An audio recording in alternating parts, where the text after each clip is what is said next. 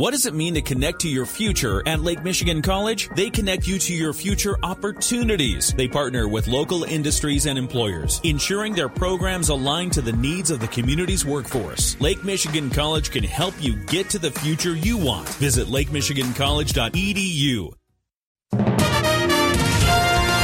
WSJM News Now. This is the 5 o'clock news block on News Talk Sports 94.9 WSJM.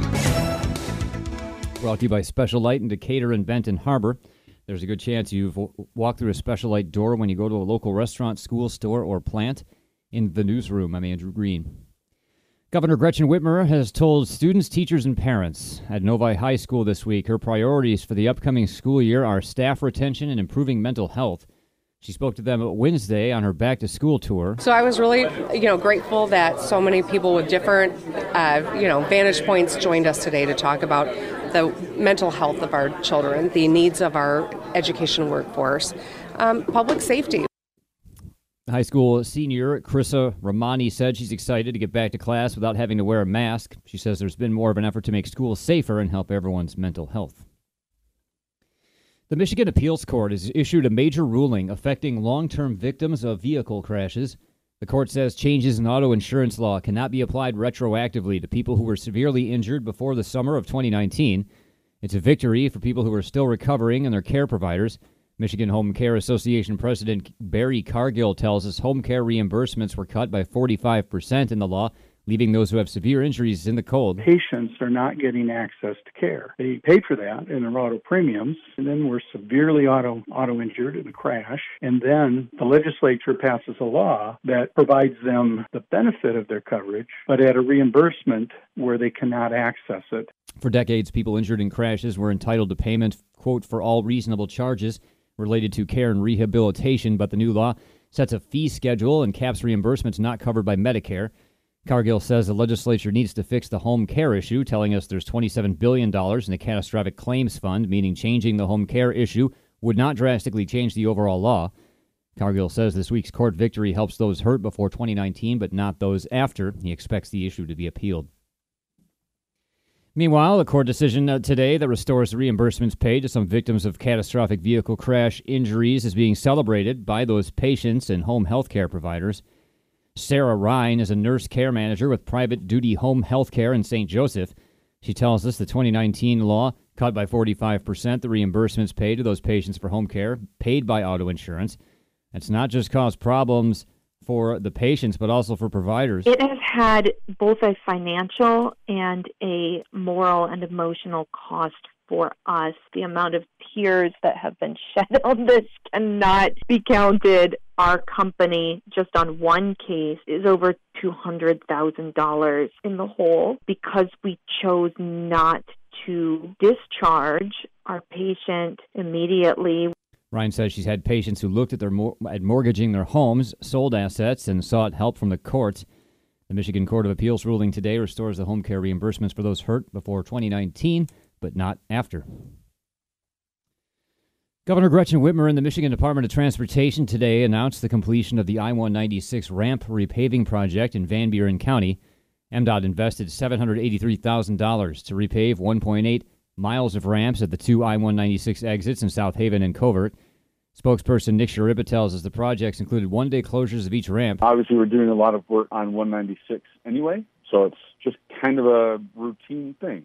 Work included hot asphalt, cold milling, and resurfacing and pavement markings on the northbound ramps at the 32nd Avenue Covert exit, as well as the north and southbound ramps at the M140 exit in South Haven. The project took about 2 weeks.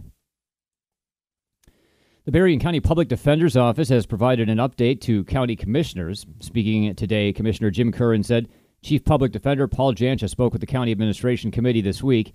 The Defender's budget has received approval for next year. The MIDC approved amount is $4,012,953.42. Our local Berrien County share is $579,598.58 for a total budget for 2023 for the Public Defender's Office at $4,592,552 even. Curran said the Public Defender's Office is fully staffed, with Jancha noting he recently hired a full-time defender who started out with the office as an intern while working toward her degree.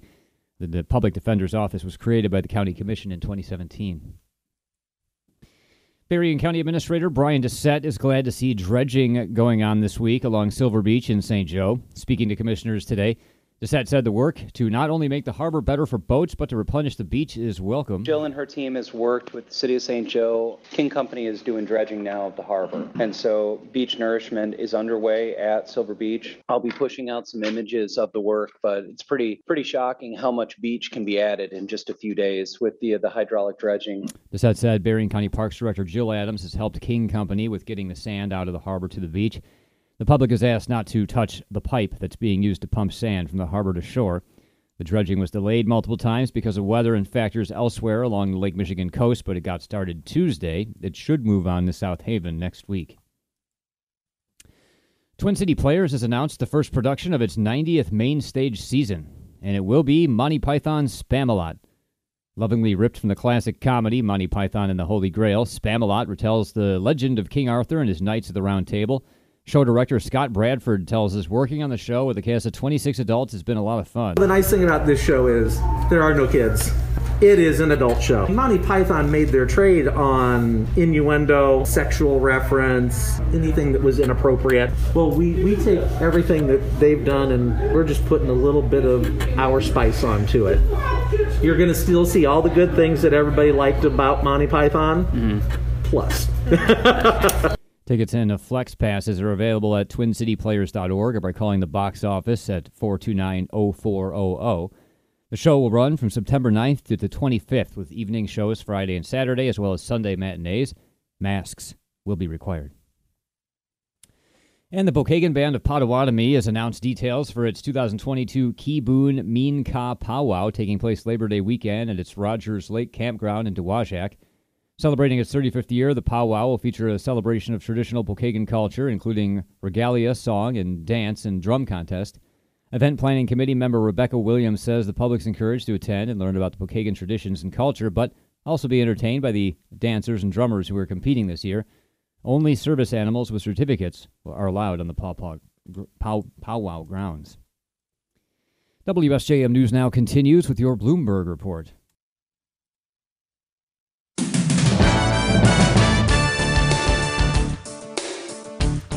WSJM News Now continues. Former President Donald Trump and his legal team are facing a deadline tomorrow to respond to a Florida judge's request. The district judge is asking for them to clarify some legal documents raised in the request for a third party to review the highly classified documents removed from Trump's Florida home.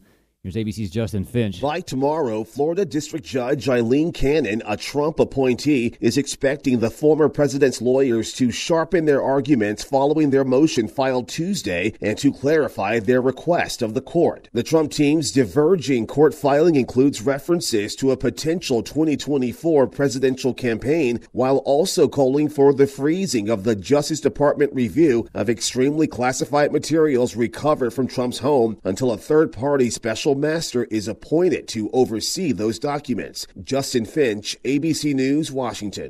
A judge has ordered the Justice Department to make public a redacted version of the affidavit it relied on when federal agents searched the Florida estate of former President Trump to look for classified documents.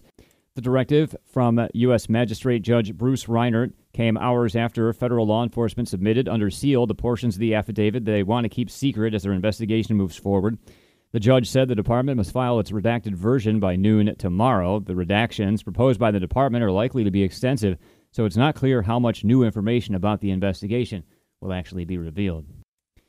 President Biden tonight will hold an event that's billed as somewhat of a kickoff to his midterm election campaigning. More from ABC's Karen Travers. President Biden is rallying Democrats in suburban Maryland Thursday evening, attending a fundraising reception and later delivering remarks at a big campaign-style event just outside Washington. He'll be joined by several Democratic candidates on the ballot this fall in Maryland. Midterm elections are historically tough for the party in power in the White House. President Biden's expected to campaign on issues like falling gas prices and legislation he recently signed to tackle climate change and bring down the costs of prescription drugs. But a recent ABC News Washington Post poll found only 37% of Americans approve of his handling of the economy. Karen Travers, ABC News, Washington.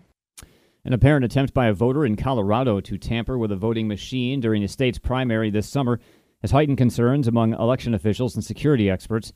They worry that conspiracy theories related to the 2020 presidential election could inspire some voters to meddle with or even attempt to sabotage election equipment.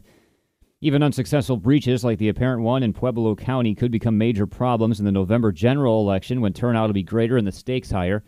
They could cause delays at polling places or sow the seeds of misinformation campaigns, which are already guaranteed.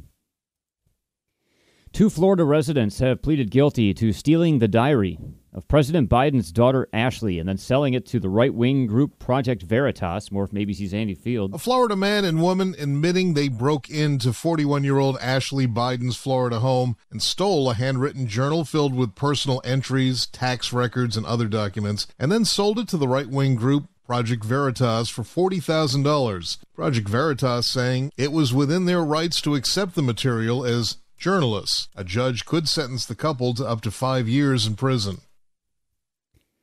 President Joe Biden's student loan cancellation program offers a life-changing financial break for millions of Americans, but for future students heading to college under the same conditions that created today's debt, critics say it offers little help.